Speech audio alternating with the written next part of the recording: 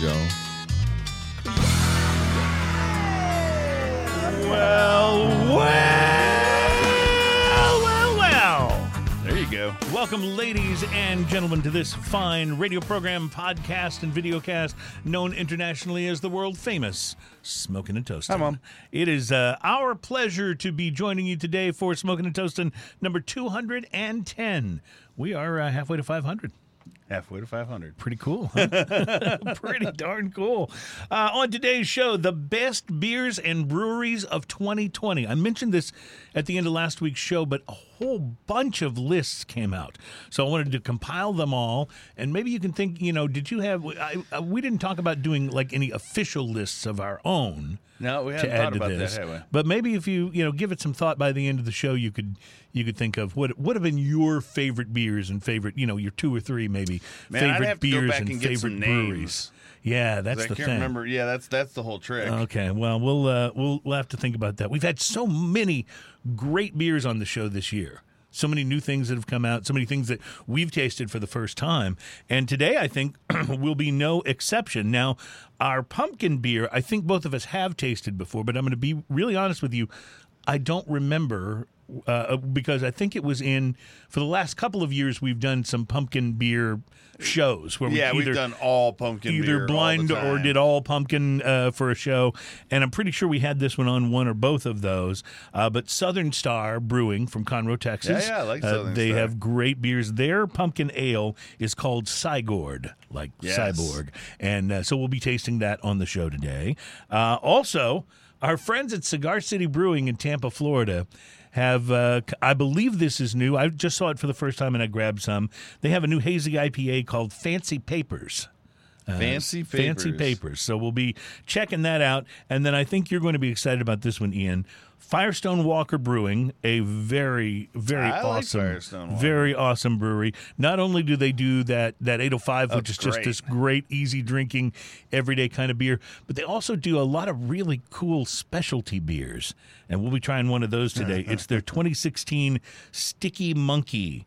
It's a barrel-aged Central Coast Quad. Oh, yeah. We've had Sticky Monkey before, but, Right. This is but the it 20. evolves every year. This is the 2016. the 2016. Yeah, Have you so- had this a while, or did you find it? I haven't had it since 2016. I found it and I've had it for about a year. Oh, okay. So I thought you know what? It's time. Bruce Stark chimed in on the comments. He says, "My favorite beer is whatever's in my right hand, and my favorite cigar is whichever is in my left hand." I like his approach to life. See, this is why Bruce is one of our very most favorite listeners and viewers. That's a way to simplify because things. that is a way to simplify that.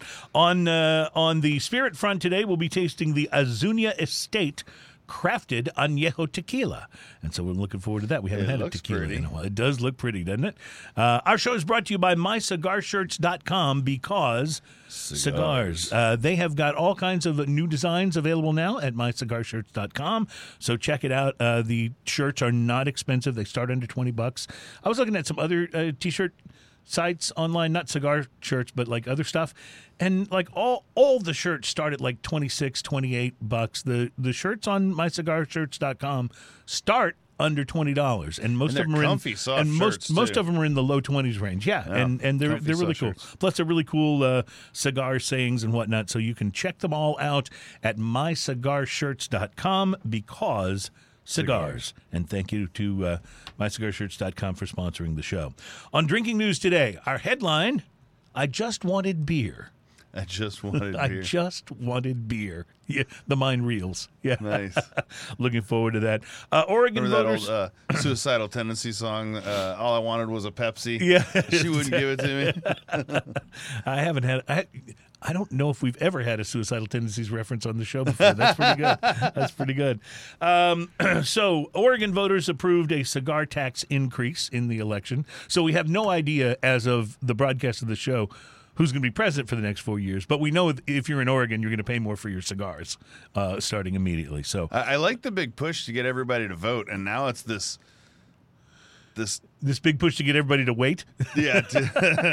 Now that we got so mmany people to vote. Yeah. We weren't quite prepared for that, so that's the way it goes. By the way, apparently, I realized as I was walking into the studio, apparently the coronavirus is over.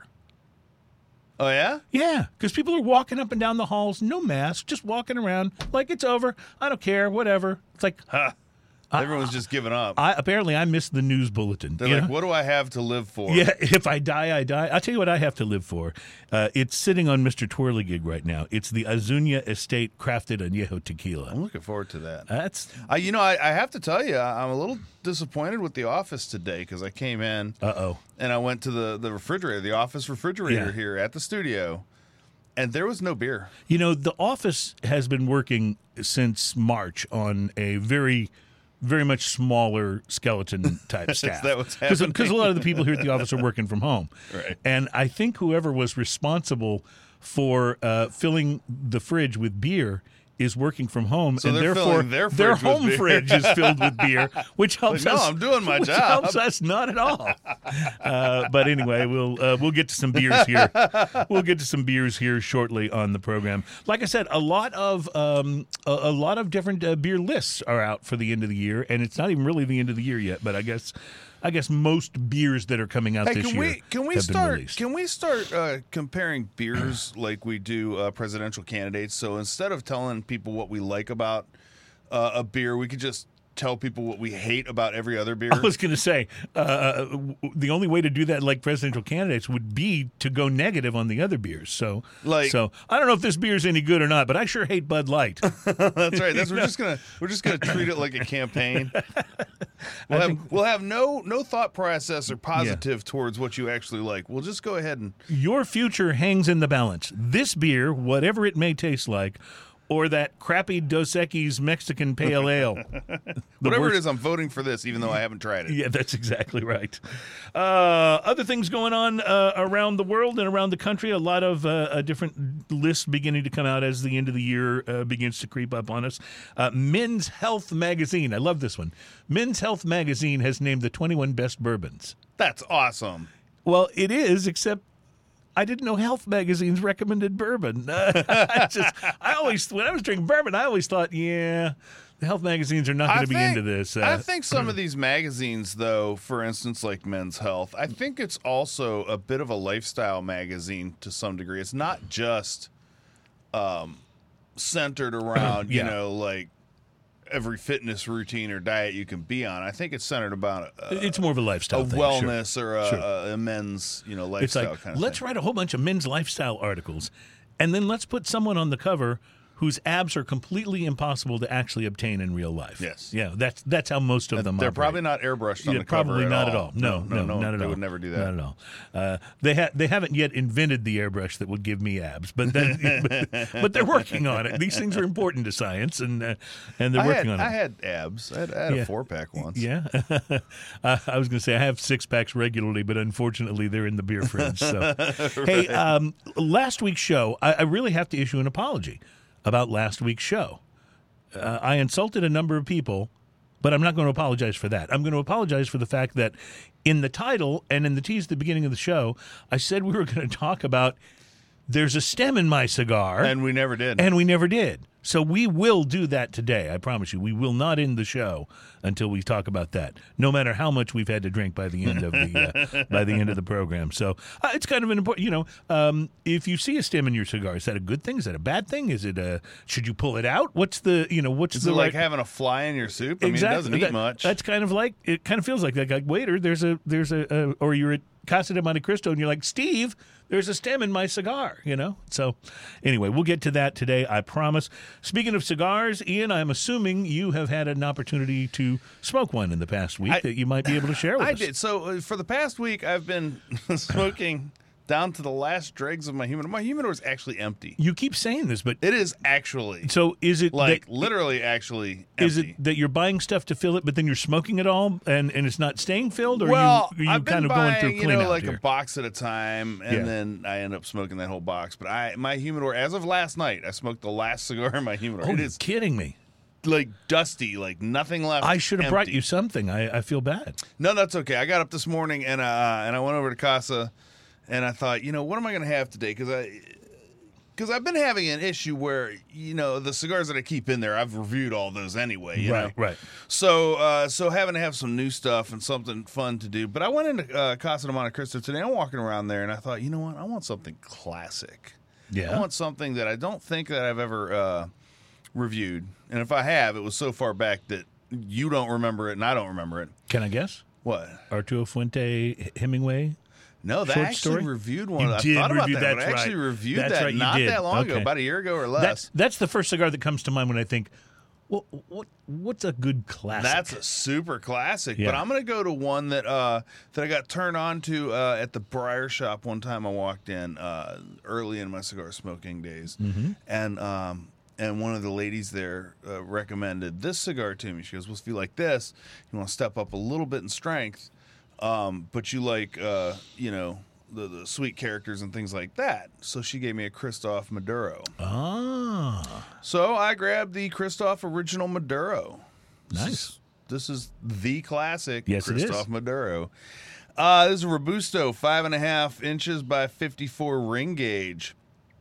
The wrapper's Brazilian Maduro, binders Cuban seed Dominican, fillers Cuban seed Dominican, Cuban seed Nicaraguan.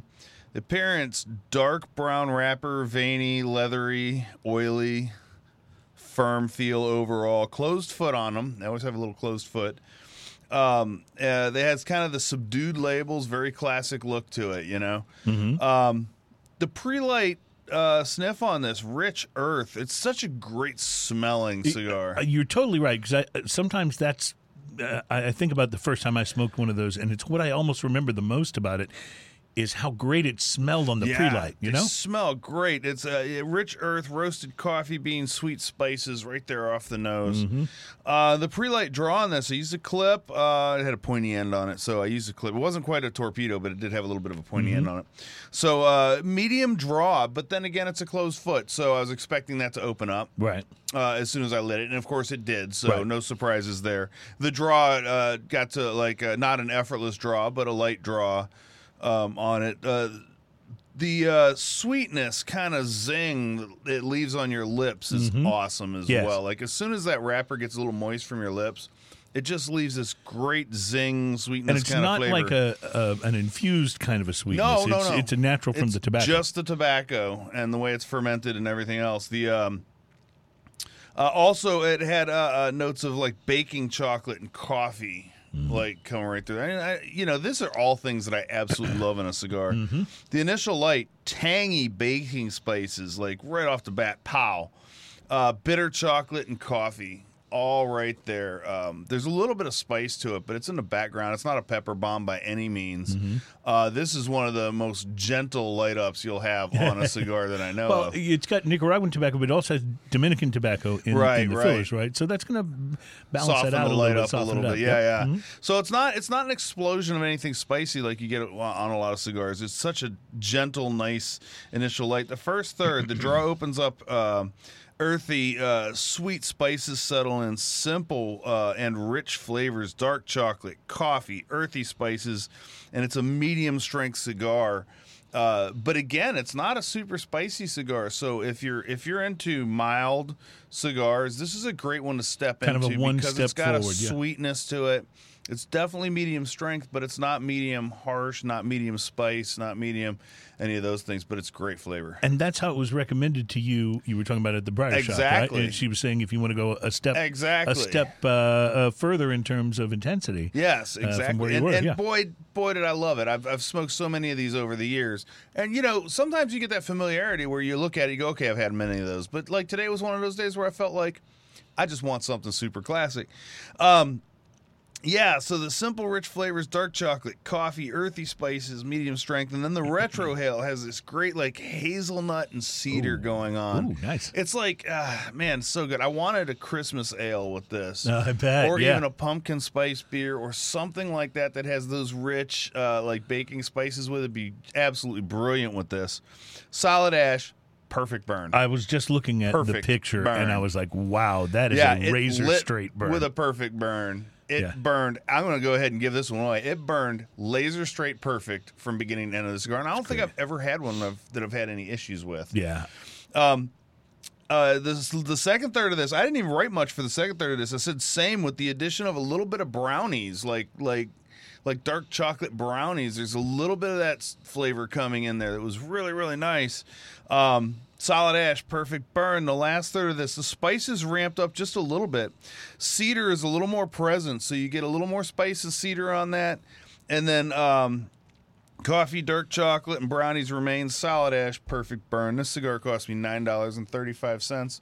Out of everything I just told you, absolute perfect burn. The fact that I've smoked so many of these and never, ever remember having an issue with it, I give it a 7. Nice. And I give it a 7 because of its absolute wonderful, classic quality, everything about it. Like, what a great cigar. It makes me happy. It's easy to get focused on what's new. Yeah. And we think about that a lot here because we're always wanting to, let people know if something new has come out and we've had a chance to try it. We want to be able to share that with people. But sometimes it is really, I don't know, it's like an old friend going back to something classic that you've smoked before in the past and loved and enjoyed. And that was how I felt the last time I had one of the Rocky Patel 1990s. Yeah. It's like, man, I used to smoke a lot of these and loved them and hadn't had one in a while. And it was like, it was like seeing an old friend who'd been away for a while. Yeah, and it's probably been, looking back, it's probably been a year since I smoked a Christoph. Yeah. I just, it's one of those that I always love and I always think, oh, yeah. And then I just don't pick it up because I'm going to try something new, try something different. Out of curiosity, did you get anything else for your humidor, or is it still empty? I bought one EPC Maduro inch Maduro to stick in there, so I'll have that probably later, and then I'll be out again. But that's okay. I need to go see Alan. Maybe I'll do that tomorrow afternoon. Yeah, it's a bad feeling when you open up the humidor. For me, it's not when it gets empty. For me, it's when I open it up and it's like, oh, those are all kind of crappy, just things I added over the. I don't want to smoke the quorum, really. That's not what I'm looking for today. That's when I start getting dismayed about my. Well, see, and I've already gone through that. Yeah, and then blown through everything else. I'm like, well, this is what I got. So there you go. Yeah, I don't know what this is.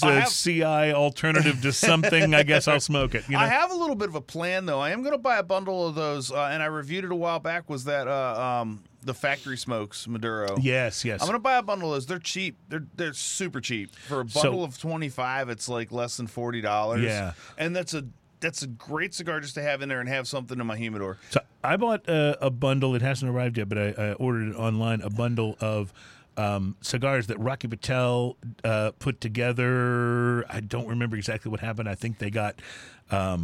they were made special for somebody, and then that company went out of business, so he sent them to Holtz. I ordered these from Holtz online. I think I've seen the ones you're talking about. What are they called? And I'm not remembering it off the top of my head. That's why I didn't say it. I had them in my cart at one point. I'm pretty sure I know exactly what you're talking about. I got a bundle of those coming, and I read the reviews on them, and people were raving about them, and they're super inexpensive. So I will bring you a couple of those once the bundle gets here, and we can see if this is a good... so I had those in my cart last time I bought a box of the EPC Inch Naturals. Yeah. And I smoked all of those, but they're so good. I love those inches. But I'm sorry. I'm talking all over your own cigar. What did you smoke this week? I went the opposite of you. I didn't go with an old friend. I went with something that I'd never tried before. You went with the strange. Yes, I did. I went with a stranger. It was I made a trip to Casa de Monte Cristo. Yeah, that's right. I was stepping out with a new cigar. I went to Casa de Monte Cristo and said hello to Steve. I hadn't been in a while. And so I'm perusing the racks. And you've talked about this before, how at the end cap there on the aisle, they have these new things. And I saw, and I was trying to remember if you'd reviewed this one or not, the Aging Room Bin number 2. Yes. Okay, so I picked one of these up, the Robusto. It's the B minor. Is that the one that you did? Yep. All right, so I don't remember off the top of my head what your review was like, so let's see how our reviews compare. I just pulled it up. I'm interested. All right. So the B minor, it's the Robusto size for bin number 2. There's 3 different sizes. This is a Nicaraguan Puro. It's blended by Rafael Nodal from Plasencia. And it's got a rich, oily, dark brown wrapper. Pre-light on this is deep and earthy with notes of leather and wood. Now, here's the thing about the bin number 2. It uses some very special and unusual tobacco. It is from Ometepe, a volcanic island near Lake Nicaragua, where only a very small, it's a small island, so there's only a very small amount of tobacco grown on this island. But it's this super volcanic soil, and it's excellent and rich, and so the binder in this bin number 2 is Ometape, and then they use fillers from the Jalapa and Esteli regions of Nicaragua. So you get that peppery Nicaraguan rush. I used a punch and lit it. Peppery Nicaraguan rush on the first few puffs, but it's balanced by this really interesting sweetness. I started to get some nutty flavors as I smoked it, and a bit of what I perceived as applewood, along with black pepper and spice. By the second, third, that wood, I began to identify it more as kind of an oakiness instead of applewood. But there was coffee, almost like coffee with cream. Like you ever get coffee that has this really rich cream in it? That's what I detected on the second third of this. A lot of subtle flavors, including a hint of lemon zest, and there was leather on the retrohale. At least that's what I picked up. Final third was very similar. A little bit of that initial sweetness returned to balance things out very nicely. It left a great tang on my tongue, which is something that my favorite cigars all kind of have in common. I love that, just that little bit of tang on the tongue. Construction on this thing was outstanding. The burn was reasonably even, no issues, and the ash held on all the way to the first band. I was actually holding the cigar to take a picture of the ash, almost touching that first band, and then I was going to remove the band, and that was when the ash fell off. So fortunately, I didn't get it on my shirt. Anyway, it was outstanding construction. The strength, definitely medium full Nicaraguan cigar, like you kind of would expect. I do have to admit that's right in my zone as far as the kind of smokes that I like the best. I do have to say, though, I actually came into this review a little bit biased against this cigar. It's a $13 to $14 cigar. $13.50 Yep. is what I got written down. I think it's I think that's too expensive for a Robusto. I really do. Unless this is something just out of this world, it feels like a Robusto ought to top out at 10 or 11. And it really should be in the 8 to 9 or less. It's just kind of where my head goes, because then I start comparing it to, AJ Fernandez, God of Fire, Toros, and right, Yeah. exactly, right. But you start comparing it to Toros, where you can get more cigar for $8 or $9 that are really, really good. So this Robusto is going to have to perform exceptionally. But in fairness, it may not be just Aging Room trying to price this high.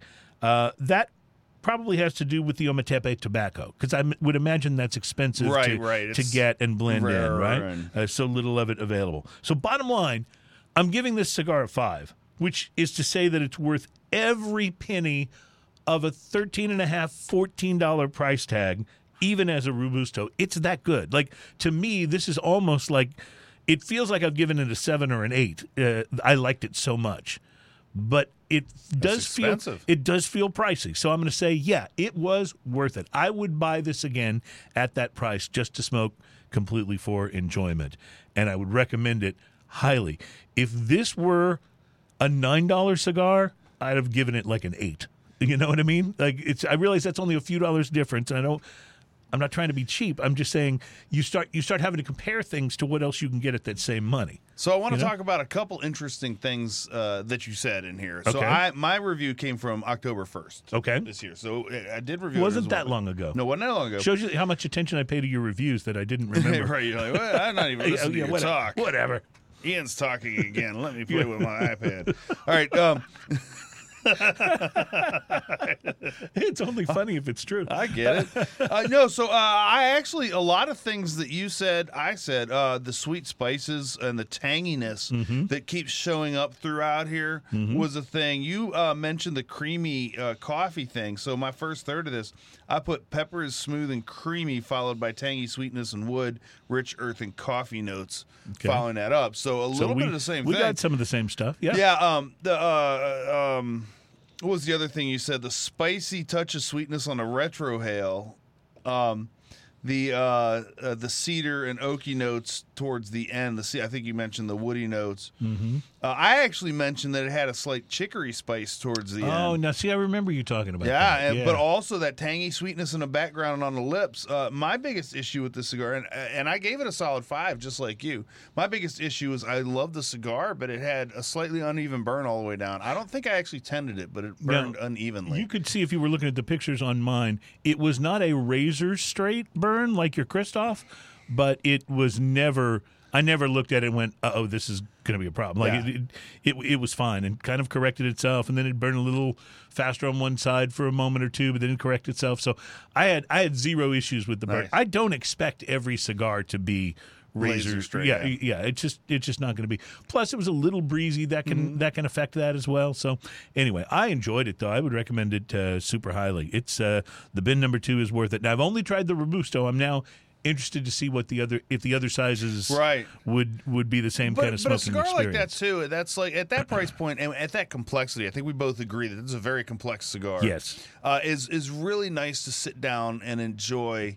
When you've got time to really think about your cigar. It's a really great point. It's not one to smoke if you're. I know you can't hurry up and smoke a cigar. Someone once said, and I think I read it on a shirt. Yeah. But it's not one to smoke like while you're doing something. Yeah, it's you not know a what lawnmower, I mean? that's for sure. It's one to smoke when you're going to sit and contemplate and really take some time to enjoy the flavors and kind of figure out, because there's so much going on. Right, because you can just smoke through it, but I mean, you do it an injustice because of the complexity of flavors. And you do your pocketbook an injustice, because if you're just going to smoke through it, you could have taken a lot cheaper cigar. Could get that Maduro that I had, Christoph Maduro that I had for a bit cheaper. Yeah, and that was a longer cigar. Was that a Robusto? That was Robusto. Okay. Now, here's a funny thing. I also made a note on my review of that cigar that it smoked a long time. Yeah. Like, it was an hour and 20 minutes, I think I wrote down. Oh, nice. So, mine wasn't quite that long, but it was a little over an hour. Yeah. Yeah. So, all right, we got to take a break and come back because I don't know about you, but I want some beer. And Sigurd is up next up first, I should say, in our tasting today. It is the pumpkin ale from Southern Star Brewing, a great brewery out of Conroe, Texas. They're not a newbie to the craft brewing scene. They've been doing this for a while, and they have got their blonde bombshell is one of the better blondes. Buried Hatchet. Buried Hatchet. Are you kidding me? Is one of the best stouts in existence. It really is. Hands down. It's just one fantastic. Of the best stouts in existence. Every now and then I'll just pick up a 4-pack of that. Yep. And it's one of those where you go, how many Buried Hatchets do I have left? Well, I've only got 2. Okay, I'll wait. I'll save those. That's okay. You only need 2. They're like 9%. All right, we'll be back with a little pumpkin ale from Southern Star. And, of course, we have a lot of interesting lists to get to today. So thank you for joining us. Smoking and Toasting, number 210.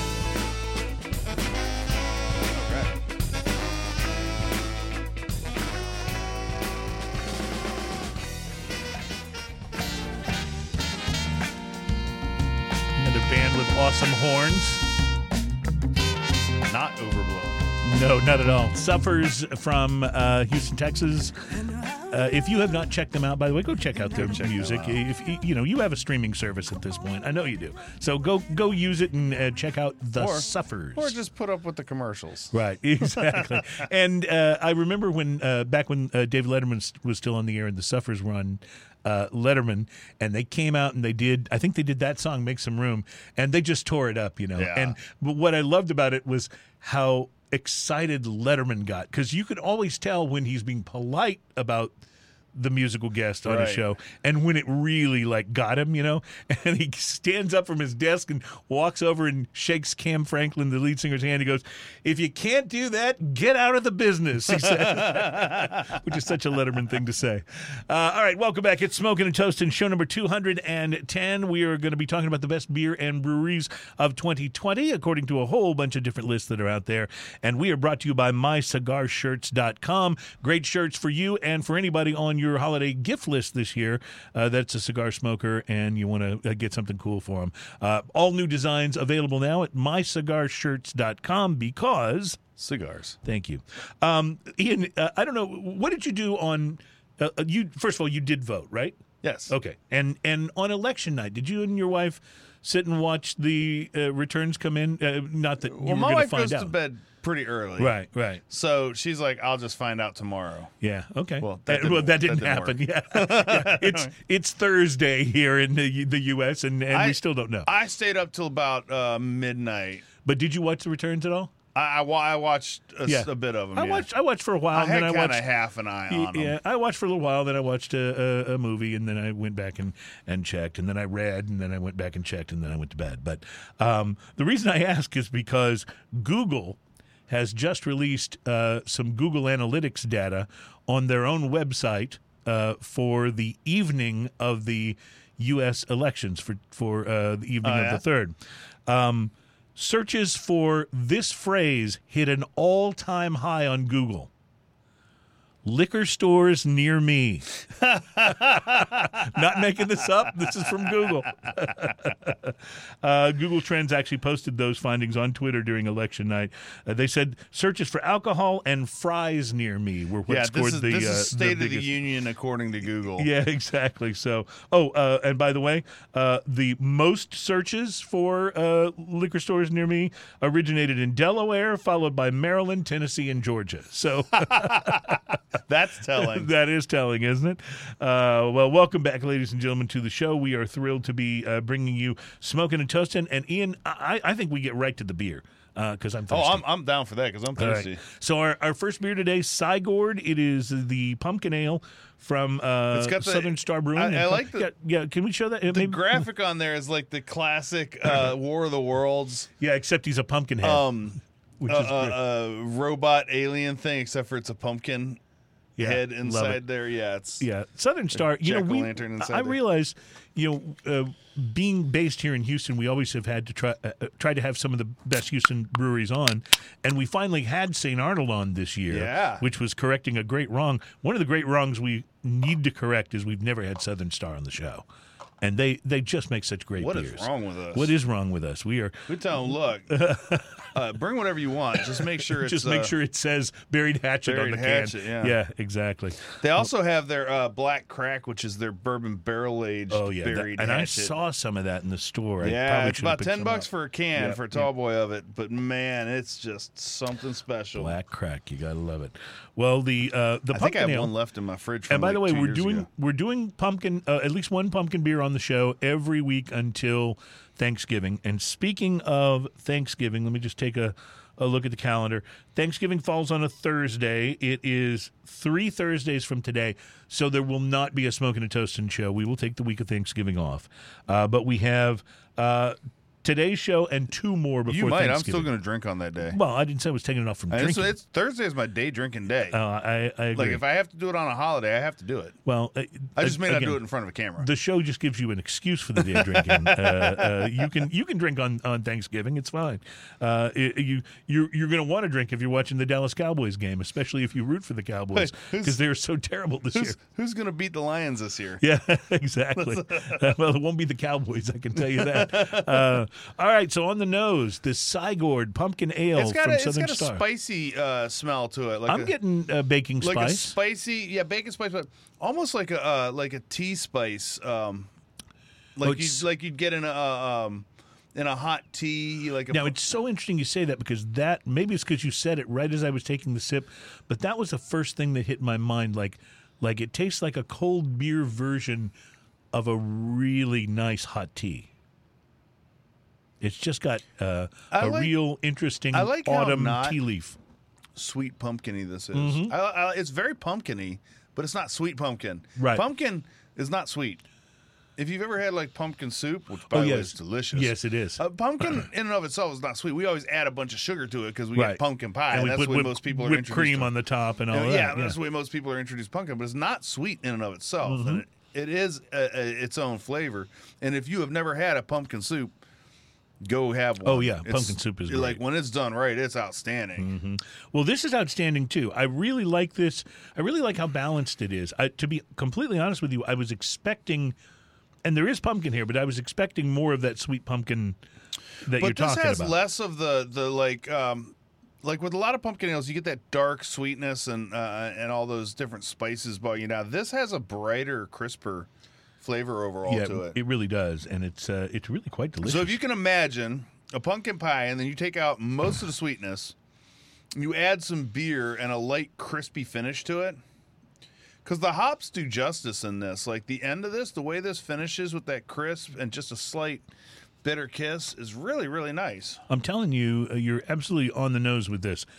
You do detect the hops, but you don't really detect them until the finish. Whereas with a lot of these kinds of beers, it seems like you get the hops up front, and then it finishes with something else. Well, pumpkin and sweet, yeah. In this case, it finishes with the hops, but not in a super bitter kind of a way. It's real clean, and the finish is very clean. Now, the hops do exactly like this. The artistry of the hops in this is that they do exactly what it's supposed to do. It finishes the beer. It doesn't leave you a lingering bunch of sweet. It gives you a nice crisp, almost apple consistency kind of crispness to it, you know? I was thinking the next time we have a representative from a brewery on, if they do any kind of a pumpkin ale, I'd love to ask them this question. In order for them to get their pumpkin ales brewed and on the shelves of when do they have to start? Right, when do they have to start? And are pumpkins even in season at that time? Is it difficult to get ripe enough pumpkins at the time they need to make the beer in order to get it out? I don't know enough about pumpkins to know, but I'm assuming they're a bit like melons in that they're riper in certain times of the year. You could sort of grow them all year, but they're really best in season. Maybe I'm wrong about it. Curious. Adam, do you know anything about that, about pumpkins? No? Okay. All right. Adam's brother was telling me all about pumpkins earlier this week, so I thought maybe he and Adam had shared some of that knowledge with each other. But Aaron knows stuff. He does know stuff. He's we were all together over at Aaron's house, and we tasted a very interesting beer. I can't even remember the name of it now, but boy, it was very high alcohol content, and we really, really enjoyed it. That's all I can remember. No, it was one of the These special stories things. are starting to sound like mine. Yeah, I was going to say it was one of those things I'd had stuck a really away. Interesting beer that I can't remember the name of with some guys, and I can't remember their names either. At a place that I think I was going to bring this on the show, but I didn't know anything about it. It was one of those things I'd gotten a long time ago, and it was just kind of I call it cellaring, but really it's a beer closet. It's not a cellar. But I've just had it for a long time, and I thought, better try this. It might go bad, and it was one of those things. And anyway, it was really good. Take a picture of it next time. I will. I should do that anyway. And then your camera can be cluttered with random pictures that you can't sort through. It's kind of that way because I always try to take pictures of the cigars that I'm going to talk about. So when I go back and look through like my photos on my phone, it's like 80% cigar pictures. Yep. But that's okay. I wanted to recognize one of our Texas breweries that we just think is awesome, the Shiner Beer Brewery. Spotzel Brewery in Shiner, Texas. The owner of Shiner has contributed $1 million to community labs across the state for COVID testing. Nice. Which I thought, that's I mean, you talk about beers. Now, Shiner obviously has great distribution, so they're in the stores but all of those bars that pour Shiner on tap, which in Texas is a lot of bars. Oh, it is the beer on tap in Texas. And it's, many of those are shut down, or if they've been allowed to reopen, there are limitations on, how much business they can have in the place at one time. So Shiner they've got their own struggles just like any other brewery. Here's another thought to consider, COVID, too. If your bar shut down while you had just opened a Shiner keg, that keg's gone now. Mm-hmm. It's no good. So for Shiner to donate $1 million, I thought, in the middle of all this, I just thought that was a very, very cool thing for them to do. That's pretty awesome. And it's not like they donated $1,000.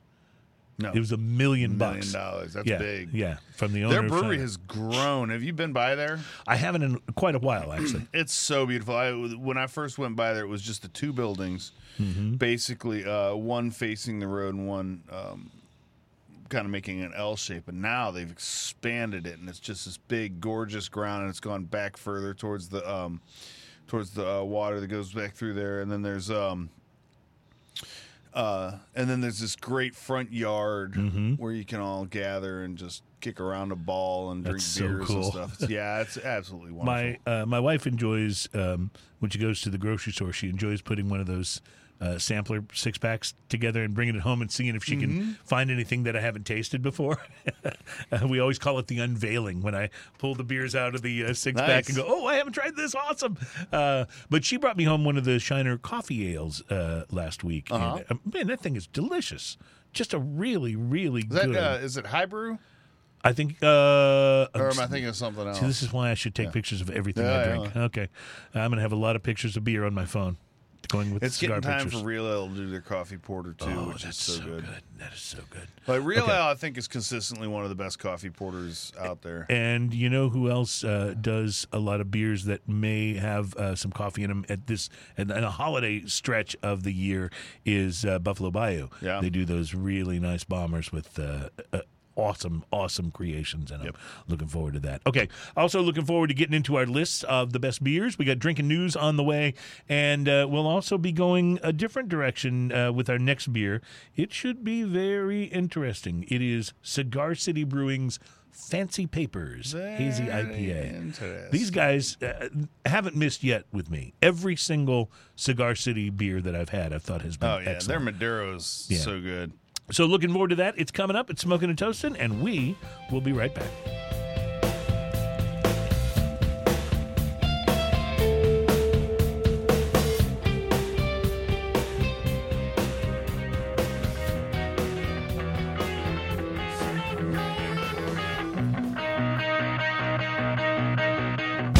Welcome back. It's Smoking and Toasting, and we are thrilled to be bringing you our 210th show. We've been around a while. We're getting old. We really are. It's like we should have accomplished some great things by now. I'm starting to feel a little inadequate. You know, we should be broadcasting from the top of the Empire State Building and stuff. Welcome back. Anyway, our program is brought to you by MyCigarShirts.com because cigars. Yeah, go check them out. They are a wonderful sponsor of the program. Well, Ian, every now and then we have news to share about another craft beer company that has been acquired, sometimes by Big Beer, sometimes by, some sort of a consortium, but a little different one today. The company that makes the Sweetwater beers has been acquired by a company from Canada that is a cannabis company. Okay.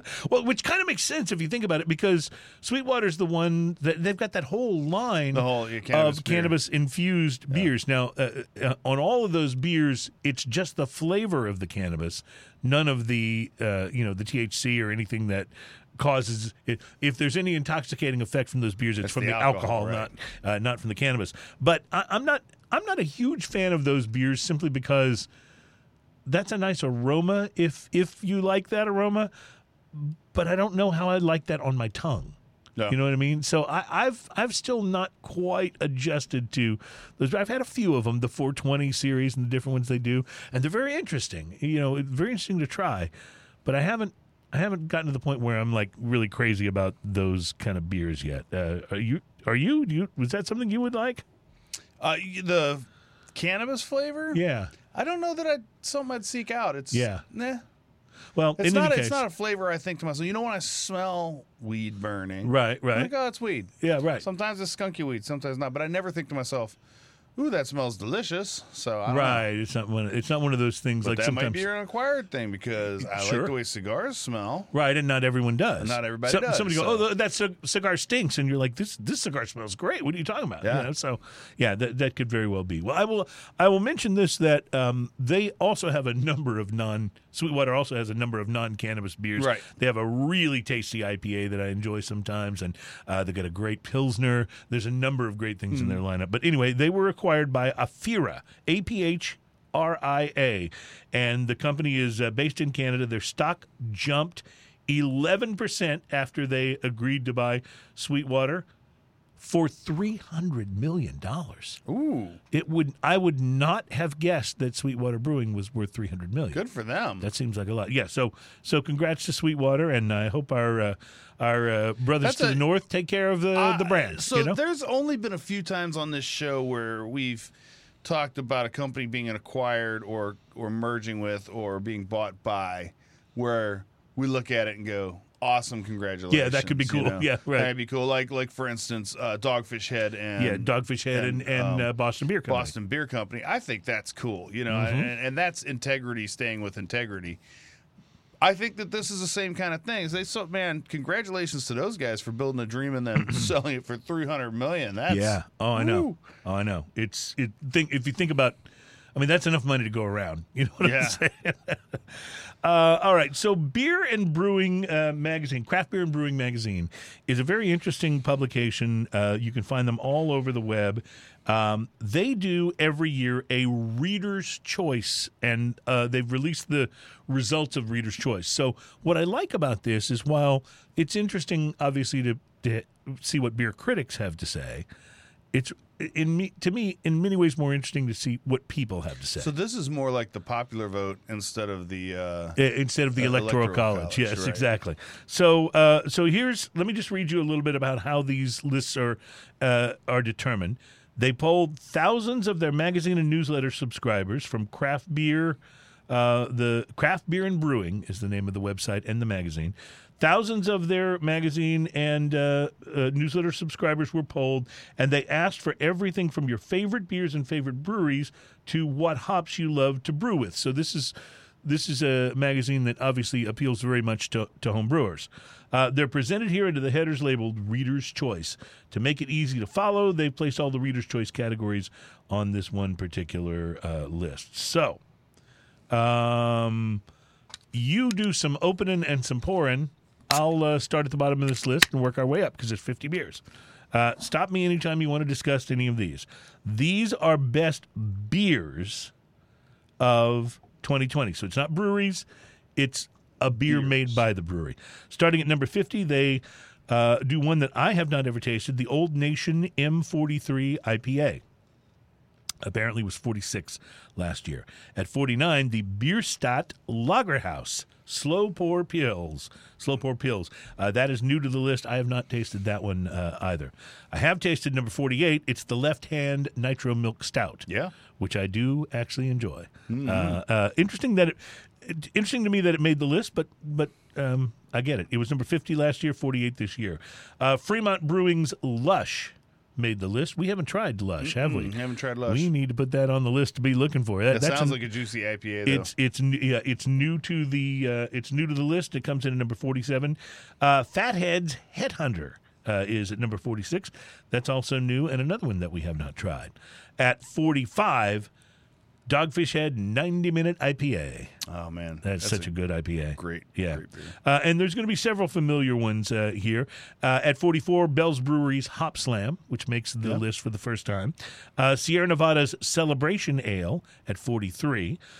Russian River's Blind Pig comes in at number 42. It was 28 on the list last year. I haven't had the Blind Pig. I haven't had it either. We have trouble getting Russian River beers here in Texas, I think, which is kind of a bummer. Rivers go slow.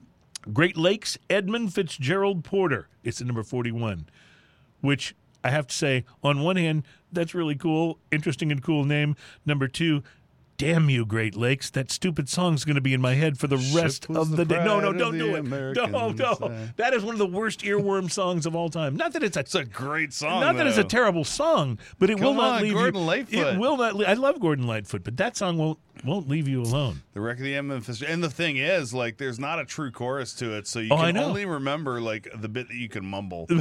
Like or just a line Edmund or two. Fitzgerald. That's what I remember. Sounds like it's a celebratory anthem, and it's about a ship going down. But anyway, now thank you to this list for that. I'm going to be trying to exorcise that earworm all day for the rest of the day. Yeah. Maybe you can. Old lake they call get you goomy. Maybe you can help me with a little ukulele later to put a different song in my brain. I'll try. At number 40, Deschutes Fresh Squeezed IPA, which I really enjoy. Haven't tried that, but I like Deschutes. Yep. 39 is Half Acres Daisy Cutter. Number 38, Firestone Walker's Union Jack IPA, a very good IPA. Deschutes comes back on the list again at 37 with the Black Butte Porter. Oh, that's a great beer. And at number 36, a new entry this year, Samuel Adams Oktoberfest. So I'm guessing this. I haven't tried Samuel Adams Oktoberfest, have we? I don't think we have. This must have gone on during Oktoberfest time. Yeah. That's probably why it was on people's minds and made the list. So that's Sam Adams at 36. Number 35, North Coast's Old Rasputin Stout. Yeah, buddy. Yep. That's a good one. And then the Alchemist Focal Banger is at number 34. Alchemist is another brewery that we have trouble don't get getting a lot their of, beers down here. So I don't even know if I can pronounce this, but I'm going to take a stab at it. Weihenstephaner, Weihenstephaner. Weihenstephaner? Weihenstephaner, thank you. And then it's their Hefeweisburger, which sounds interesting. It comes in at number 33. Of course, as I think you can clearly tell, neither of us have tried that. We have tried Tank 7 Farmhouse Ale from Boulevard. Yes, that's a great beer. That's at 32. Lawson's Finest Sip of Sunshine IPA comes in at number 31. Don't know it. And at number 30 on the list is Yuengling's Traditional Lager. Yeah. So, all right, we'll pause there and do a little tasting. Ian, you're ahead of me on this. I have. So this is from Cigar City Brewing out of Tampa, Florida. It's a brewery I love and respect. They not only do great IPAs, but their Maduro Brown Ale is one of the best brown ales I've ever had. I didn't even notice until I started reading this, but like take a sip of this. Woo, baby. And mango and tangerine. It's all mango and mango on my and first tangerine taste. But yes, and it's explosive. there's mango the and tangerine. there's the tangerine on the finish. On the Mango end, yeah. up front, there's the tangerine on the finish. I didn't even with do a notes nose of on this. mango and tangerine, this juicy IPA was developed with the same kind of craftsmanship and artistry that can be found in labels printed on fancy papers and applied to the lids of cigar boxes of yesteryear. Okay, so that's what. So There all you of their go. beers have some kind of cigar theme to the name, Yes. and so this is about the labels that would go into cigar boxes. Is what Yes. you're telling me? Okay, makes sense. Printed on fancy paper, brewed with Strata and Idaho 7 hops. Ian, this is delicious. 6.5. It is actually. This is an outstanding It's beer it's got because such great balance to it. It's hoppy, but it doesn't like assault you with the hops. You know what I mean? Right, and the finish is absolutely delightful and brilliant. The finish on is this. tangerine. Yes. And tangerine on the retrohale. It- Up front, yeah. it's all mango. Yep. And then it kind of dissolves So if you like into a tangerine. fruity IPA, this Yeah. is right up your Now, alley. But now this is it's not super citrusy. Like No, it's you're not not getting orange orange juice. and lemon like you get in Right. in some of the IPAs. But boy, is it fruity! It's which really delicious. I think this makes it more fun because it's less sour, it's less bitter. Well, sour is the wrong word. There bitter. are so many of, and some of them are just absolutely delicious. But there are so many of the hazies and the juicies that are out now that are that orange marmalade milkshake kind of a vibe. One of the things about this is it's so different. Well, this leaves out the creaminess feel that you get in a lot of those. It's This a is- beer this is mouthfeel, not very a beer, not a yeah. milkshake mouthfeel. Yeah, yeah. Boy, It's that's it's good. not. It's also not like it's not hazy to the point of pulpy orange juice, which is not entirely bad either. I like pulpy orange juice. you Yes. know, I'm Oh not a yeah. highball. I like that style of IPA very much. But this is nice 'cause delightful. it's different. In the realm of hazy IPAs, this is a nice breath of fresh air, so to speak. For sure. Yeah. For sure. Absolutely. I like it. Let me give you a few more off of this list. The Orval from Brasserie de Orval is at number 29. Founders Canadian Breakfast Stout at number 28. That's such a good beer. It really is a great beer. At number 27, one of my all-time perennial favorites, Stone IPA. Not one of the derivative IPAs that they do, all of which are delicious, but just the regular old, good old Stone IPA, which you can actually even find in the grocery store now sometimes. great IPA. It's a really, really good IPA. Oscar Blues Dale's Pale Ale comes in at number 26. Ain't nothing wrong with that. Actually wasn't on the list last year. This year it comes in at 26. Toppling Goliath's King Sue at 25. I have had that. It's not one of my favorites, but I understand it has I a don't think I've huge had that one. following. We hadn't had that one on the show. Has a huge following, yeah. New Belgium Fat Tire Amber Ale at number 24. All right, so Fat Tire is old and it's classic, and when you buy Fat Tire fresh, Yeah. it's so delicious. What I love about Fat Tire is if I'm going to have a cigar, and let's say I'm at a bar that's got like an outdoor area and I can go out and have a cigar, right? And I look around trying to figure out, okay, what beer am I going to have that is likely to go with the cigar? Fat Tire is a great Oh, choice. absolutely. It has this chocolate undertone to it that just marries with so many cigars so well. I love Fat Tire. And it's also... I'm sad about New Belgium a little bit. Yeah, me too. But the beer's still good. Yeah. At number 23, Dogfish Head's 60-minute IPA. Yeah. So this is interesting because I love both the 60 and the 90, but the 60 came in higher on the list than the 90. Your thoughts? I like the 90 more, but 90's a little more extreme. You are talking to a guy who about 2 nights ago also drank a 120-minute. Yeah, now that's when I'm not just going to drink. I'm going to get serious. You know what I mean? I was kickstarting the show. Yeah, for you for sure. I will say I love all 3 of those. The 120s I will not drink very often just because it's when you're like, okay, I'm serious. The 90s are... they're just so excellent. The 60 is more drinkable, though. But I think the 90-minute out of all of them, the 90-minute is the pinnacle of the style. I mean, the 90-minute IPA is literally like, if you want to know what a great IPA is. Yeah. It's good. You know, it's I mean, really that's good. up there with the Stone, and it's up there with, like the Two Hearted, and it's up there with, it's like, those are some super good. We'll see if Two Hearted makes this list. I have a feeling I bet we're they will. going to be mentioning it soon. At number 22, this is a beer we had on the show, the Treehouse Julius IPA. Yeah. And I remember I liked it. Of course, I almost always like the IPAs unless they're just really... I don't remember what I said about that one. Yeah, I remember having it. We'll have to go back and look. Coming in at number 21, Sierra Nevada's Torpedo.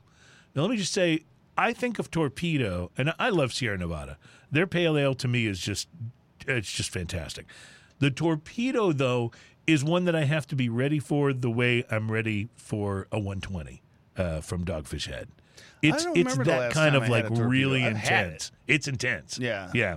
But And I don't it's remember the last time. very hoppy. I would think it would be one that wouldn't be to your palate, just because it's so hoppy. I might have to seek it out and buy a bottle and try it. We'll buy Just a for 6-pack and split it. All right. That'll work. I enjoy it from time to time. Firestone Walker's Pivo Pills at number 20. Three Floyd's Zombie Dust Pale Ale at number 19. At 18, it's Weldworks Juicy Bits IPA, which we've had on the show and was very, very good. The Alchemist Heady Topper comes in at number 17. Again, The Alchemist, we have trouble getting their beers here. Send us your beer, Alchemist. Yeah, but that makes a list every year. Yeah, please, Alchemist, do it. New Belgium's Voodoo Ranger is at 16. That's an IPA. I have to be honest, it's not one of my favorite. I love New Belgium in general, and Voodoo Ranger is very good. It's not one I seek out as much as others. I think Voodoo Ranger is as good as a run-of-the-mill as you're going to get. I Yeah. don't think it's bad. I think it's okay, but I don't think it's an outstanding IPA. Yeah. I will say the same about Toppling Goliath's Pseudo Sue, which comes in at number 15. I've had it. I've enjoyed it, but it's not one I would rank this high on the list just as it plays to my particular palate. But I know it's extremely popular. Like this is a beer with a following in the Pseudo Sue, and it's the one with the big T-Rex on the can. Right. If you remember that, we had it on the show a long time ago. Coming in at number 14, and I'm so proud of these guys for being on this list and not being overlooked because they've been around so long. Samuel Adams Boston Lager at 14. Yeah, very happy about that. They earned that. At number 13, Goose Island makes the list. It is, of course, with their Bourbon County brand stout, which is, it's one of those things that, like, Anheuser-Busch hasn't been able to screw it up yet. We'll keep our fingers crossed. I mean, I'm sure they'll find a way, but they haven't done it yet. Number 12, I'm not a big fan of Pilsner Urquell. There's something about the aftertaste of Pilsner Urquell that just doesn't quite work for me. I've had it. I don't remember thinking At least it has flavor. too much though. about it one way or the other. At least it has flavor. That's how I go. That's how I go down on that one. Founders Kentucky Breakfast Stout at number 11. Yeah. And Founders Breakfast Stout at number 10. Yeah. Both of which are great. Cigar City's High Life IPA comes in at number 8. But I skipped number 9. One of my absolute go-to favorites, Sierra Nevada's Hazy Little Thing, Hazy IPA. So both the Hazy Little Thing and the High The Life. Hazy Little Thing is a good little IPA. And the highlight is great, and so is the one at number 7, Founders All Day IPA. I just bought some of that last week. That's just such an easy drinking, enjoyable beer. Really good. All day. Brasserie DuPont's Saison DuPont comes in at number 6. Allagash White comes in at number 5, and now we're into the top 5. Number 4, Guinness Extra Stout. That's my least favorite of It's the your least Guinness. favorite of all the Guinness. I know. We've talked about that. At number 3, Russian River's Pliny the Elder IPA. Again, I've Don't know. only had that bottle that was past its prime. It was still pretty It was good. still pretty good, yeah. But I really have got to try that. So I guess I've just got to travel to somewhere where you can buy it. That's the only thing I can do. At number 2, Bell's Brewery Two-Hearted IPA. Wow, yeah. And at number 1 on this list, interestingly enough, I'm going to say the same thing I said about Sam Adams. Proud of him for being here and not being, thought of as old hat. Sierra Nevada Pale Ale, number 1. Wow. So it was number 2 Sierra last Nevada year. Pale Ale is an absolute classic as well. It really is, and it's one of those that if you're ever standing there, you can't figure out what to get. It's just one of those. Oh, yeah. You'll never go wrong with that. So, I'm noticing when I'm buying beer now, especially if I'm down at my favorite specs, there is a little bit of decision paralysis. There's so much. Yeah. You could just fill your cart with stuff, but then you're like, I don't have that much room in the beer fridge still. So it's decision paralysis for sure. There's so much great stuff. But these, as I'm fond of saying, are the kinds of problems to have. Yeah, that's not the worst problems to have. Absolutely. All right, so we're going to take a break. More beer lists when we come back, and I believe it's tequila time. We're going to be tasting. I also want to know why there's a stick in your cigar. Oh yes, see, thank you for reminding me. If you just leave it to me, I'm going to leave stuff out. That's the way it always works. And coming up on this show, the Azuña Estate crafted añejo tequila, and we still have drinking news coming up.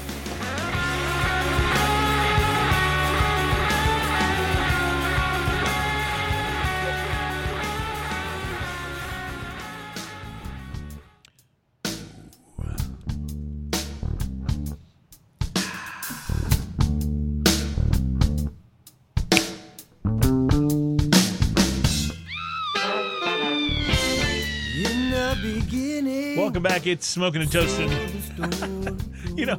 If we don't amuse anyone else, we at least amuse ourselves, and I think that makes it worth doing. That plus the great stuff we get to drink, it totally works for me. Welcome back to show number 210. We're talking about the best beers and breweries of 2020. We are brought to you by MyCigarShirts.com. Great designs there, and there's also like sweatshirts and hoodies now available I'm at going to be making an order pretty MyCigarShirts.com. soon So on that. very excited about that.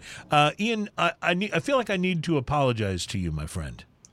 Because normally, if I'm bringing in the spirit for a particular show, I have done the difficult work of removing the initial plastic wrapper from the cork, and also tried to make sure I open it up and give the spirit a little bit of room to breathe in the bottle. And that isn't the case today. You had to take the plastic off. I'm having to do the extra work here. Yeah. So I'll try to be better about that.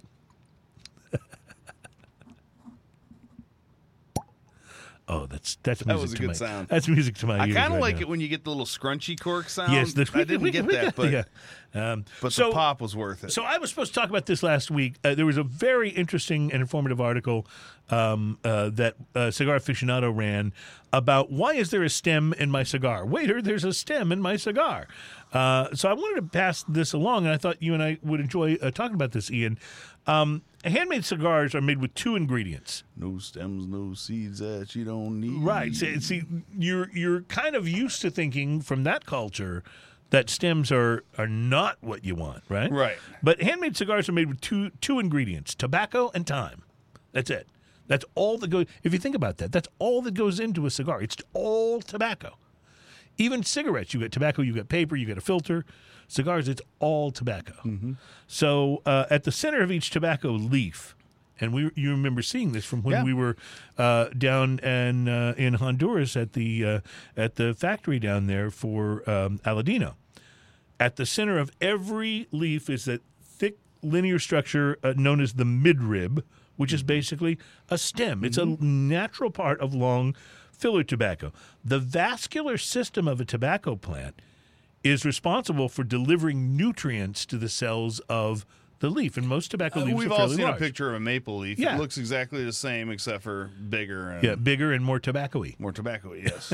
Okay, good. I'm glad we agreed on that description. So while veins may not be as pretty to look at, and sometimes you'll look at a cigar and like You'll the see wrapper just veins seems so around it, clear, yeah. but sometimes you see the big veins on it. And they may not be as pretty to look at. They can also be full of flavor. So that's Flavor. because this is the transmission line basically for the nutrients Mm-hmm. that go to the entire leaf. So the stems are essentially the same thing. A dried stem or two within the filler is no cause for alarm, and in this article from Cigar Aficionado, can actually contribute to a cigar's strength, structure, and combustion rate. When the stem is removed from the tobacco leaf, that becomes a wrapper. Removing the stem leaves a cigar maker with 2 wrappers, one from Right. each half of the cigar, and then the leaves that become filler actually keep a part of their stems. So sometimes when I've noticed this using a punch on cigars more so than because if you use a clip. It kind of slices the whole thing across Right, evenly. right. With a punch, you're pulling off that cap, plug. and sometimes there will be a little part of a stem right in that part that you've opened up. And I've always wondered, should I try to pull that out? Is that bad? Don't do that. It's not. Don't do that. Number one, you'll create unnecessary airflow in the cigar unless it's plugged or something. And If it is, however, poking out of the hole that you punched, yeah, snip it off. it's fine to just Yeah. bite it off and Yeah, bite it off, Spit snip it it out. out. Exactly. Roughly 1/3 of the stem is removed from filler tobacco, resulting in a leaf that they say looks like a pair of frog's legs.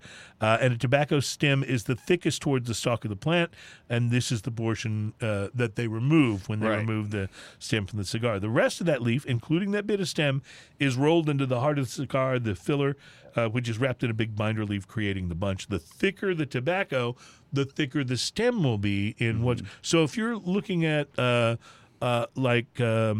Corojo wrapper for that, Corojo is a thicker leaf, right? So it's going to have a thicker stem Yeah. to begin with. So anyway, if there's some pieces of stem in your fine cigars, it's not a flaw. It's just part of the process. Speaking of process, I see you're ahead of me on the sampling on the tequila. Do you like vanilla? For some reason, my mind went to the airplane movies. Do you like gladiator Do you stories? see like movies about gladiators? I do like vanilla. Yes, Do absolutely. you like pepper? I enjoy pepper. Yes. Yeah. And some classic agave. This is a bomb of those 3 things. Well, it's interesting on the nose. I can pick up all 3 of those elements. Yeah, but the nose has a little more complexity. And I've only taken 1 sip, so it may be that it develops more complexity. But right now, it is a vanilla pepper agave bomb. So I'm getting, wow, interesting. The tequila hug on this comes sneaking back up on you. I get the pepper right away. I get the pepper and agave up front. Vanilla on the finish, but then there's also some. Is it maple? What am I getting in there? Maybe in there. That's also in there with the There's a vanilla. little sweetness in there. There is it's a almost like a sweetness. cane sugar or a maple or a. Let's see what the bottle says. That's really good. That's a very good tequila. They have not. Okay, so here's the difference between this and a couple of the tequila añejos that we've tasted that we've really liked is this has all of the flavor, but they have not smoothed it out. You still know you're drinking But tequila. you're picking up more stuff like now that Right. like, I've stopped drinking it. There's a bunch of other flavors jumping Even in a there. little citrusy something on my tongue. Yeah, there. there's a like almost a lime slightly in the background and a warm kind of sweetness, like a chocolatey or a mocha-ish kind of thing. Yeah. So I'm like, yeah, there's definitely some chocolate there on the finish. I didn't notice it. It's so interesting, the power of suggestion. yeah, Because you never I know. didn't pull that out, and you said chocolate or mocha, and immediately I was like, it's the there very it end, is. way out on the finish, and then retrohale. It's one of the reasons I always say to people who are trying to learn to develop their palates, read some reviews and then see if you can taste that Yeah, when you so you can taste pick 'em out. a cigar Azuñia- or a spirit or whatever. Azuñia is estate-crafted tequila with smooth, authentic flavor in every sip. It's smooth. It's an exclusive export of Agaveros Unidos de Amatitian, Amatitan, Amatitian. Amatian? Yes, and it's Rancho Miraville Distillery. Okay, I slaughtered that, but This is a really good tequila. 100% Weber Blue Agave from dedicated fields in the Jalisco lowlands. We bottle small batches using a traditional process to deliver consistent field-to-bottle quality. Azuñia Añejo is rich with fruit. I don't get a lot of fruit. Yeah. Caramel essences. I can get the caramel. That's probably Well, I got a little bit of fruit. I got a little bit of citrusy on it. savor. It's smooth, buttery finish. I can go with buttery finish definitely. Of vanilla, spice, chocolate, and caramel. The difference, though, between this and some of the They really don't mention- smooth tequilas that we've had is this tequila hug comes back in a It's substantial. little more substantial way. Yeah, it's- It's just when you're drinking like the Skelly or the one that we had on that was so good several weeks ago. It almost drinks too smooth in a way. Like it could really sneak up on you if you're drinking a lot of it. This you're having a spirit. You know Well, what I I mean? think they just generically said spices on there, but it's pepper. Mm-hmm. It is very pepper. Agreed. It's also very good. So here's an interesting group of lists that I want to share from the craft beers we enjoy a little more of this tequila. They really go into a lot of detail at the Craft Beer and Brewing magazine, and they've had their readers respond and break down favorite brewers by style. Oh, So these are 20 brewery lists. I'm just going to go with the top 10 from every style, or we'll have a 9-hour show because it's really long. So let's start with favorite lager brewer. At number 10 is Eyinger. no, Einger's good. Number 9 is Frem, or as I like to call them, P-Frem. P-Frem. Pilsner Urquell at 8. Firestone Walker at 7. Dovetail at 6. This is for lager. Haven't had Dovetail. Suarez Family, I have not had that, at 5. Yangling at number 4, I would agree with that. Samuel Adams at number 3, I would almost put that at number 1, but that's because I don't know if I've had number 2 or 1 on this list. Bierstadt Lagerhaus, have you had their I don't lagers? think so. Bierstadt sounds real familiar to me. That's you mentioned number 2. that earlier. That's the same Yeah. beer, I think, in the other list. And then Jack's Abbey at number 1. And I haven't had I haven't Jack's had Abbey. either one of those, I don't think. So that's the reason I would have put Sam Adams at number 1 on that list. But and if you think about, most lagers have that sort of similar lager taste, and Sam Adams doesn't. It's got its lager almost reminds me flavor-wise of an ale, but they do it with the characteristics of a lager, and I've always thought that was just so good. Pale ales at number 10, Lagunitas. I do enjoy their pale ale. Treehouse at number 9, Half Acre at 8. Trillium at 7. Bell's comes in at number 6. Toppling Goliath at 5. That's the popularity of the Pseudo Sue I was talking about. Hill Farmstead at 4. This is for pale ale, not IPA, but pale ale. Three Floyds at number 3. Oscar Blues at number 2. Dale's Pale Ale. Yeah. And I agree with 1 and 2 for sure. Number 1, Sierra Nevada. Yeah. Probably just, and certainly the best known. Yeah. But in terms of a go-to pale ale, hard to go wrong with that one. Favorite sour or wild ale brewer? I'll go through these quickly. Degard at number 10, Jolly Pumpkin at 9, Casey at 8, Wicked Weed at 7, 6 is New Belgium, 5 is Cascade, 4 is Crooked Stave, 3 is Russian River, 2 is Jester King, and Cantillon is number 1. Oh. I'll just go through the favorite Abbey style. Unibrow at number Yum. 10. Roquefort at number 9. Yum. Lost Abbey at number 8. Love them. Yum. Westfelteren, I think is how you pronounce Question it. mark. I'm not familiar with it. It's at 7. New Belgium at 6. Notice how many different categories New Belgium showing up in. West Molly at 5. Chimay at 4. St. Bernardus at 3, Allagash at 2, and Omegang at number 1. Oh, yeah, nice. I would pretty much agree with That's that. a great list right there. Favorite Saison, here's the top 10. And this is not beer, but brewery. Holly Mountain at 10, Side Project at 9, Funkworks at 8. Funkworks. I love me some Funkworks. Santa Adarius at 7, Omegang at 6, Oh, yeah. Jester King at 5, Allagash at 4. Number 3 is Boulevard. Number 2 is Hill Farmstead. We've had some of their stuff, and it's been great. And DuPont at number 1. Nice. So not bad for Saison. Favorite hazy IPA brewer.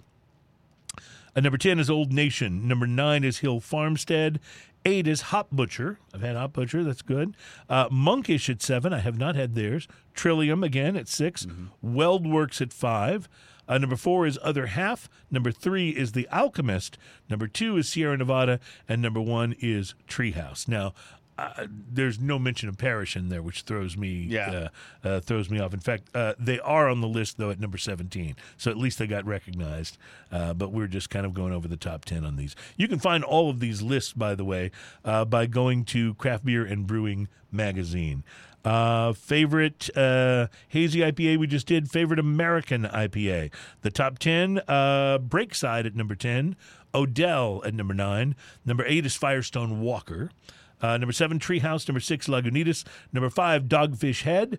Number 4, Bell's. Number 3, Sierra Nevada. Number 2, Stone. And Russian River takes the number 1 spot. Okay, so, that's that's a tough Pliny the list. Elder, right? So, Yeah. again, hard for me to feel like Russian River should be at number 1, but that's because I don't really get to drink their beers. So, and finally, the last of these lists is... Let me go back to it. I saved it last for you. Favorite stout or porter brewer? All right. At number 10, Bottle Logic. Trillium comes in at number 9. Side Project at 8. Fremont at number 7. North Coast at number 6. 5 is Goose Island. 4 is Left Hand. 3 is Bell's. 2 is Founders. And number 1... switching place with Founders, which was number 1 last year. Number 1 this year is Guinness. So, very interesting. So that's, I think, an interesting group of lists. When you go at it by style, like who is your favorite? Yeah, it's a different thing. Right. Who's your favorite? Like I would say probably my favorite IPA brewer overall is Stone. Right. But they may not have my favorite IPA. Right. So it's just, anyway, I thought that was kind of interesting. All right, let's take a break. We're going to return with some drinking news. Our drinking news headline for this week, we were going to do this one last week, and then I stumbled across the guy who tried to give the taco as his ID, and he was a Florida man, so he won out. But this is a good story, too. Our drinking news for this week, the headline, I just wanted beer. And we'll be back with that in just a moment. It's Smoking and Toasting. Thank you for being here for Show 210.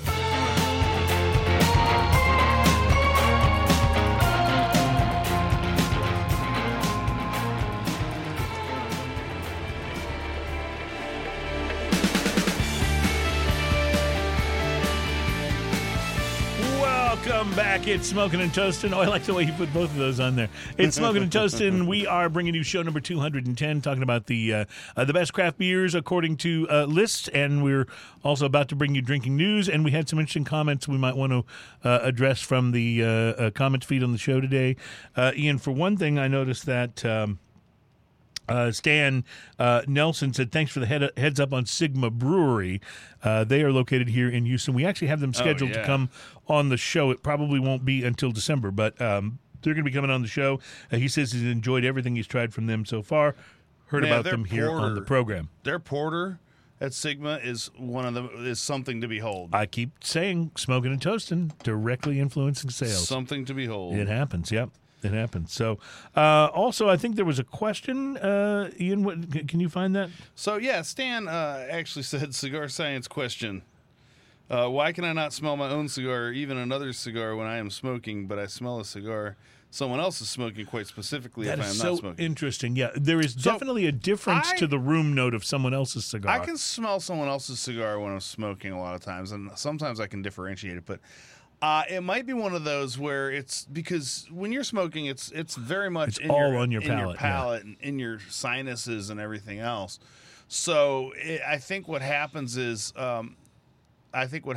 your senses just don't pick up what's around it as sensitively because of that. It's picking up the immediate. Right. Do you know what I'm talking about when I say this? As someone who enjoys cigars, if I'm like outside or something, and somebody is like has lit up and smoking, their cigar, assuming it's not a crappy one, their cigar smells so good to Yeah. me that it's like, oh man, I really want to have a cigar. Like, Well- it's such an enjoyable, almost in some ways, almost even more so than my own cigar when I smoke it. You know what I mean? Right. Yeah, but it's someone smoking a really good one. You're like, oh man, what are you And you can smoking? smell it that a block smells away. great. Yeah.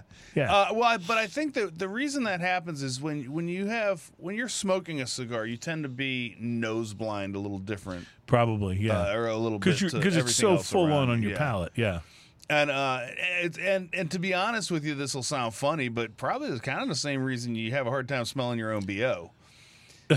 And by the time you do, it's way too late. Yeah, I buddy. was going to say it's late in the game. It's fourth quarter, and you're down by 2 touchdowns. Right. It's late in the game on that one. Yeah, for sure. All right. Well, with that in mind, we will now go to what has become one of the standout features of the show, which tells you a little bit about how lame this show probably is. Are you in tune there? All right, sounds good. You're on. Okay, I'm just seeing how long it takes to get awkward. We've definitely reached that point. Drinking news. Now it's time for drinking news. Drinking news. Now it's time for drinking news. So grab a cup while we gather round. Saddle up while we drink 'em down. I've got a story and I swear it's true. So now it's time for drinking news. Now it's time for drinking news. A Florida man with one arm said he had a gator for a pet. When I asked about his absent arm, he said, I tried to take my gator to the vet. Drinking news. Now it's time for drinking news. Cheers, y'all. I love that last chord. That's just so perfect. Drinking News is the program, is the segment of the program where we bring you an interesting story, or we hope it's interesting, from out there somewhere. It is sometimes, but not always, about drinking, but we hope it's always appropriate to listen to the Drinking News story while you are drinking. Today's story does involve drinking, and I'm disappointed to say that not every Drinking News story can start with the phrase "a Florida man." But they almost always should. Yeah, I don't want to say a Florida man if it wasn't a Florida. I mean, man. I don't want. I'm not hating on Florida. No, I know, but there's just something about it. Yeah. Well, this one's close. A Wisconsin man. That was perfectly timed, by the way. A Wisconsin man managed to become locked in a shop's beer fridge and spent hours drinking its contents before they let him out. Before they let him out? Yeah. He's a 38-year-old. He said, "I just wanted beer," when questioned by police, who later charged him with retail theft. The man from Marshfield, Wisconsin, entered the Quick Trip convenience store and became trapped in the beer fridge at around 11:50 p.m.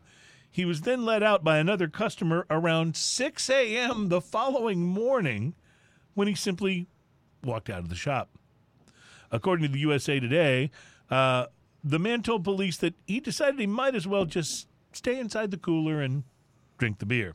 The cooler, Well, yeah, I mean, he could have at least just squared up in the morning. Well, yeah, the cooler also reportedly had a glass door, so if he had knocked, employees would have heard him and let him out. A customer told Quick Trip employees the man was inside the cooler at 5:50 the next morning, and that's when someone went and let him out. So a customer actually came up and said, "Yeah, there's a guy in your beer fridge, and he looks drunk." The employees opened the door, and then the man left without paying for the beer, according to the report. He reportedly drank an 18-ounce bottle of beer and 3 cans of malt beverage, as well as knocking over a stack of 30-can beer packs and breaking 3 of the cases open. Police issued the man a citation for retail theft. Here's the strangest part of the whole story to me, and we had his mugshot up there. Did I miss that? Did we already put that up? Yeah, we had his mugshot, so here's the dude. But if you get locked in a beer fridge and you're dumb enough to just stay in there and drink the beer, why would you choose any malt beverages. Yeah, like malt there's got to be better beverage. stuff you could choose. You're seriously choosing malt liquor when you're in the beer fridge? Even in a Quick Trip beer fridge, you got to be able to find at least, something. Oh, yeah. Come on. There's got to be like Yingling or Yeah, something's got to be in there. or Exactly. Lone Star or Shiner. Or... Tecate even, like something. No, I don't know if they have Tecate Quick Trip, but anyway. So there you go. That's your drinking news. And Drinking news. Now it's time for drinking news. Drinking news. Now it's time for drinking news. Did you say Wisconsin man? Wisconsin man. All right, yeah.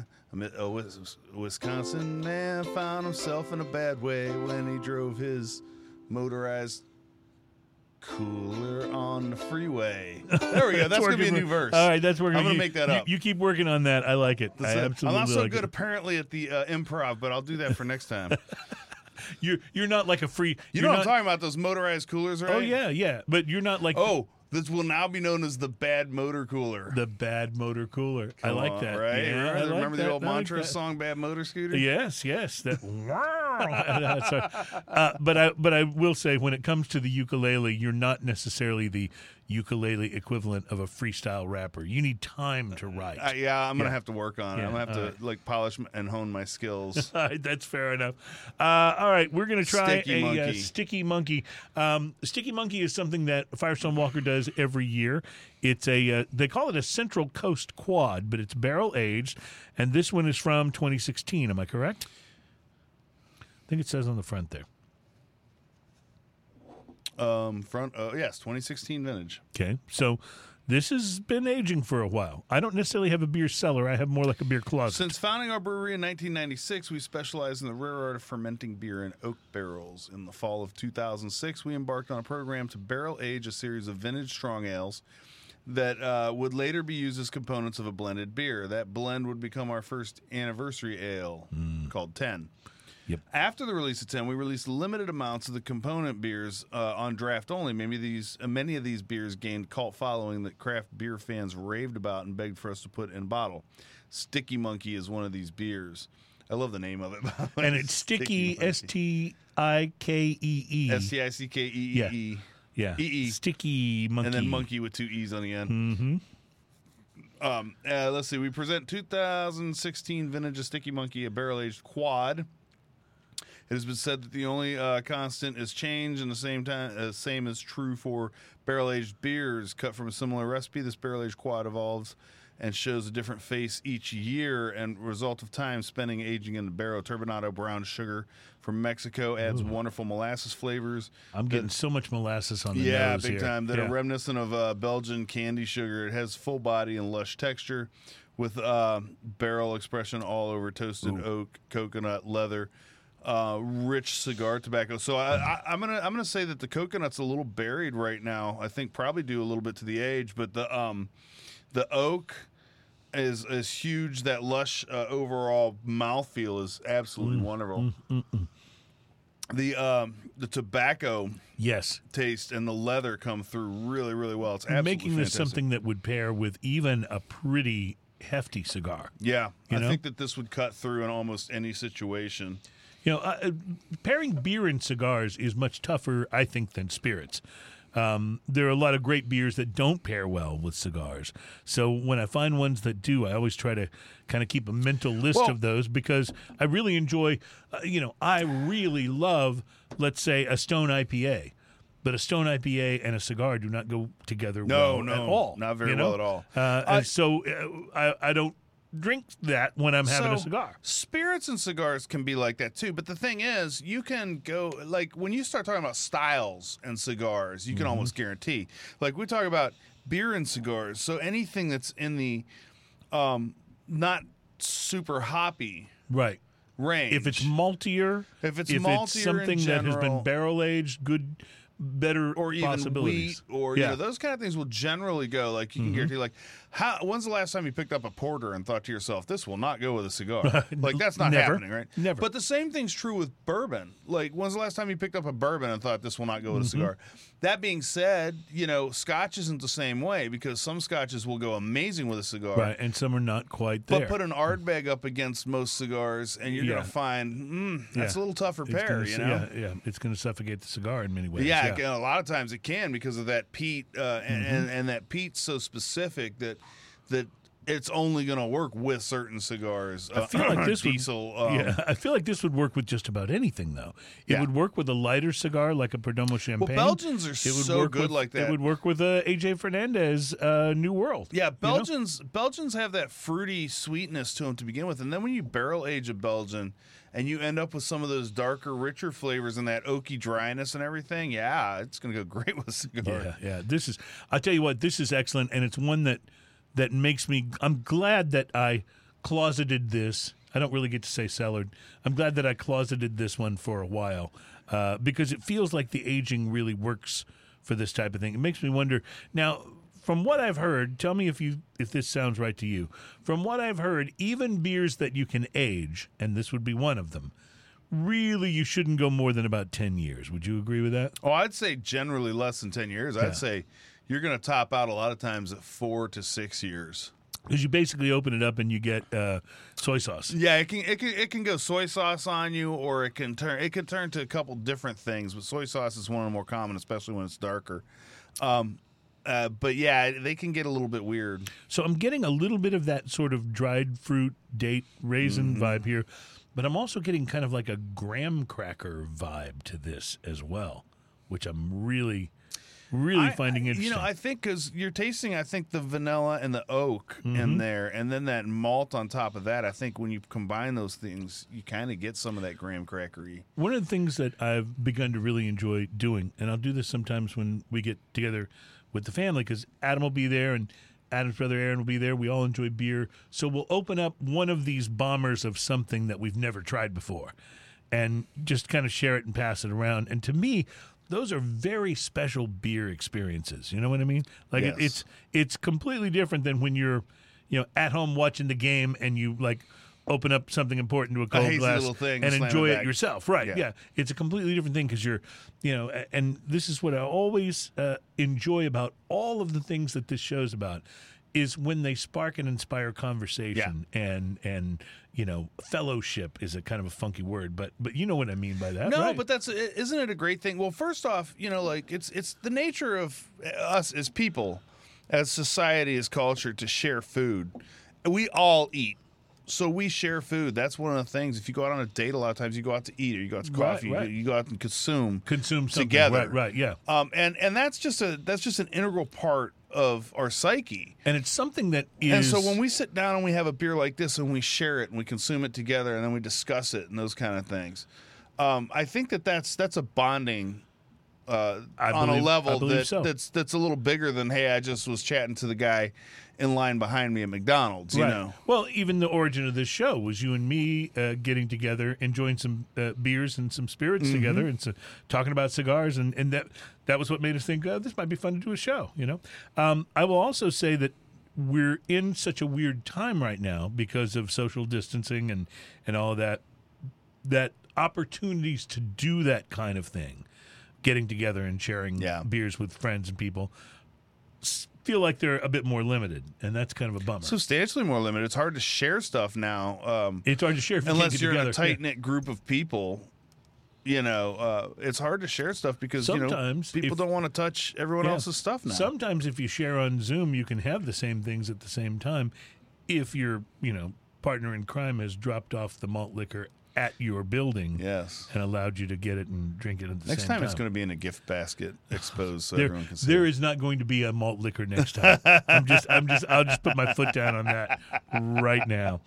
Want to share another list with you. This is from Brewbound magazine. There's so many great magazines and websites for. Do you have a list of all these brewers. lists? I should compile a list of lists. But this one I thought was fun because, and these lists are shorter, they just did top 10s, but they ranked their top ranked breweries and their top-ranked beers. And it indicates small and independent craft brewers are indicated with a little different little thing beside them on the list than the larger brewing companies, but these are all craft brewers. So here we go. You want beers or breweries first? Let's go beers first. Beers first. Number 10, North Coast Old Rasputin.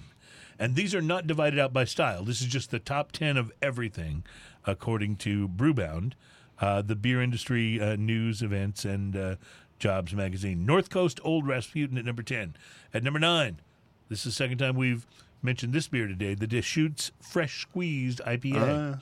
That is a very hoppy IPA. I will tell you, as an IPA guy, it's one that I think I would like a lot more than you would like. That's not one that I would grab off the shelf, but there's a lot of Deschutes that I will. Founders Kentucky Bourbon Stout is tied at 7. That one I'll grab off the shelf. With Boulevard's Tank 7 Farmhouse Ale. That one I'll grab off the shelf. All right. At number 6 is Three Floyd's Zombie Dust. Bell's Hop Slam at number 5. You know, that one's too hoppy for me. I don't grab for it. But you enjoy their Two Hearted Ale as I as absolutely being a love the much Two more Hearted Ale. balanced thing. Number 4, The Alchemist's Heady Topper. Again, please send Big beer. question mark, yeah. Please send beer. Alchemist, send us beer.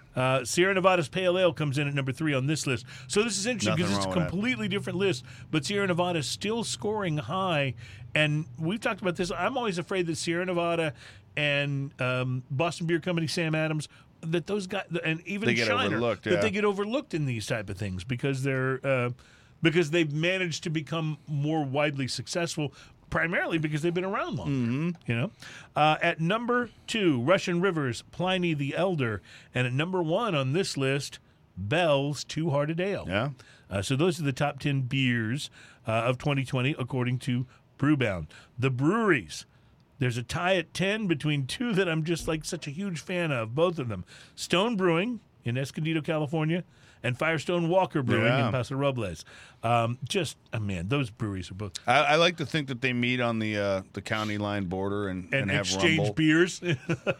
Firestone Walker, we had on the program today, and I'm a fan of their IPAs. The 805 is terrific, and Stone. I mean, what can you say that hasn't already been said? Yeah, Stone. They're just so amazing. Number 9 is New Belgium Brewing Company. So New Belgium's still making a lot of lists here. It'll be interesting to see. Now that but they don't ownership have the has little shifted. upside down independent beer No, label they anymore. don't. They sure don't. That's no longer the on there. Alchemist from Stowe, Vermont, is at number 8. Alchemist, send us beer. Yeah. Deschutes Brewery from Bend, Oregon, at number 7. At number 6, from Charlton, Mass, Treehouse Brewing. Hearing a lot more and more about Treehouse over the last couple of years. At number 5, Dogfish Head Craft Brewery from Milton, Delaware. At number 4, Founders Brewing Company from Grand Rapids, Michigan. Number 3, Russian River Brewing Company from Santa Rosa and Windsor, California. Number 2, Sierra Nevada Brewing Company from Chico, California, and they're also in Mills River, North Carolina now. And at number 1, Ian, Bell's Brewery, Comstock, Michigan. I love Bell's. They really They're are so good. It was really exciting for us here in Texas about a year and a half or so ago when Bell's suddenly started we got the showing distribution up. for it. Yeah. That was a on couple our- years on our ago now. shelves here. Yeah, and so it's just such good stuff. Such good stuff. So a lot of good lists. I would say for breweries, I don't know. For me, the brewery that I really love, Bear Bottle out of San Francisco. I really love Bell's. The brewery that at least kind of came on for me the most this year, that I said to myself, I will try anything they release, is Parish. Parish I is am outstanding. such a fan of Parish, and I still say their Ghost in the Machine may be the best hazy IPA I've ever had. That is a fantastic It IPA. really is. What about you? I know you're a big fan of Founders. Founders it's hard to go wrong with Founders. I mean, they did one kind of fruity raspberry beer that I was questionable about.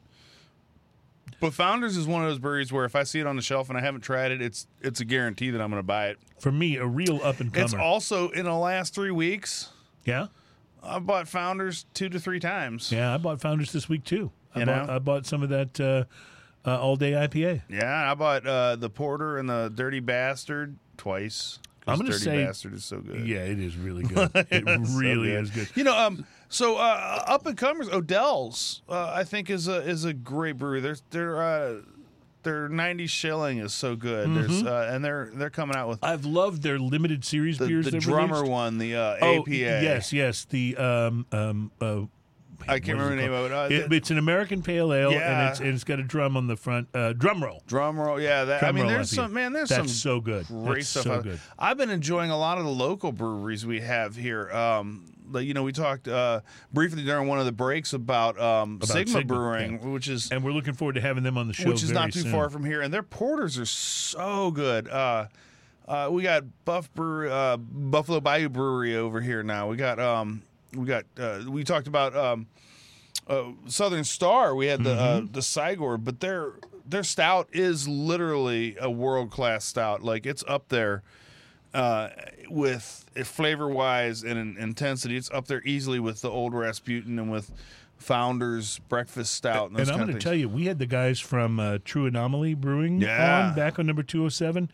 That IPA that we tasted, that's become one of my instant favorites. I mean, and that brewery is talking about literally- the double IPA? Yes, That was yes. so good. Yeah, and that yes. brewery is literally steps from my house. Yeah, you can walk there. It's crazy. Although that how close first step it is. off your balcony is a doozy. That's a doozy, yeah. But the point is, and what I find so interesting about this is that it's become so easy now to find great beer. That doesn't mean every beer you try you're going to love, but if you try a half a dozen beers, you will find 3 or 4 that you are going to love, and you can kind of start making your own list. And I'll just mention these guys too, Cigar City Brewing. Cigar City, absolutely. And the problem They're is really coming on. There's so many good ones. Cigar City's another one. If I see one from them, I'm probably going to try it. Yeah, absolutely. I'm the same way. Well, I'm glad we tried this Firestone Walker I am too. Sticky Monkey 2016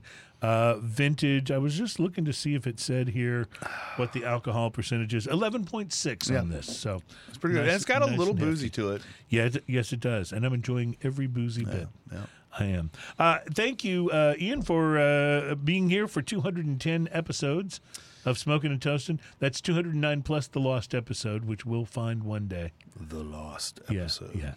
It's a bitter episode. We need to have like whenever we find it. Yeah. We need to intro it with the Land of the Lost. I think Bobby took it with him somewhere.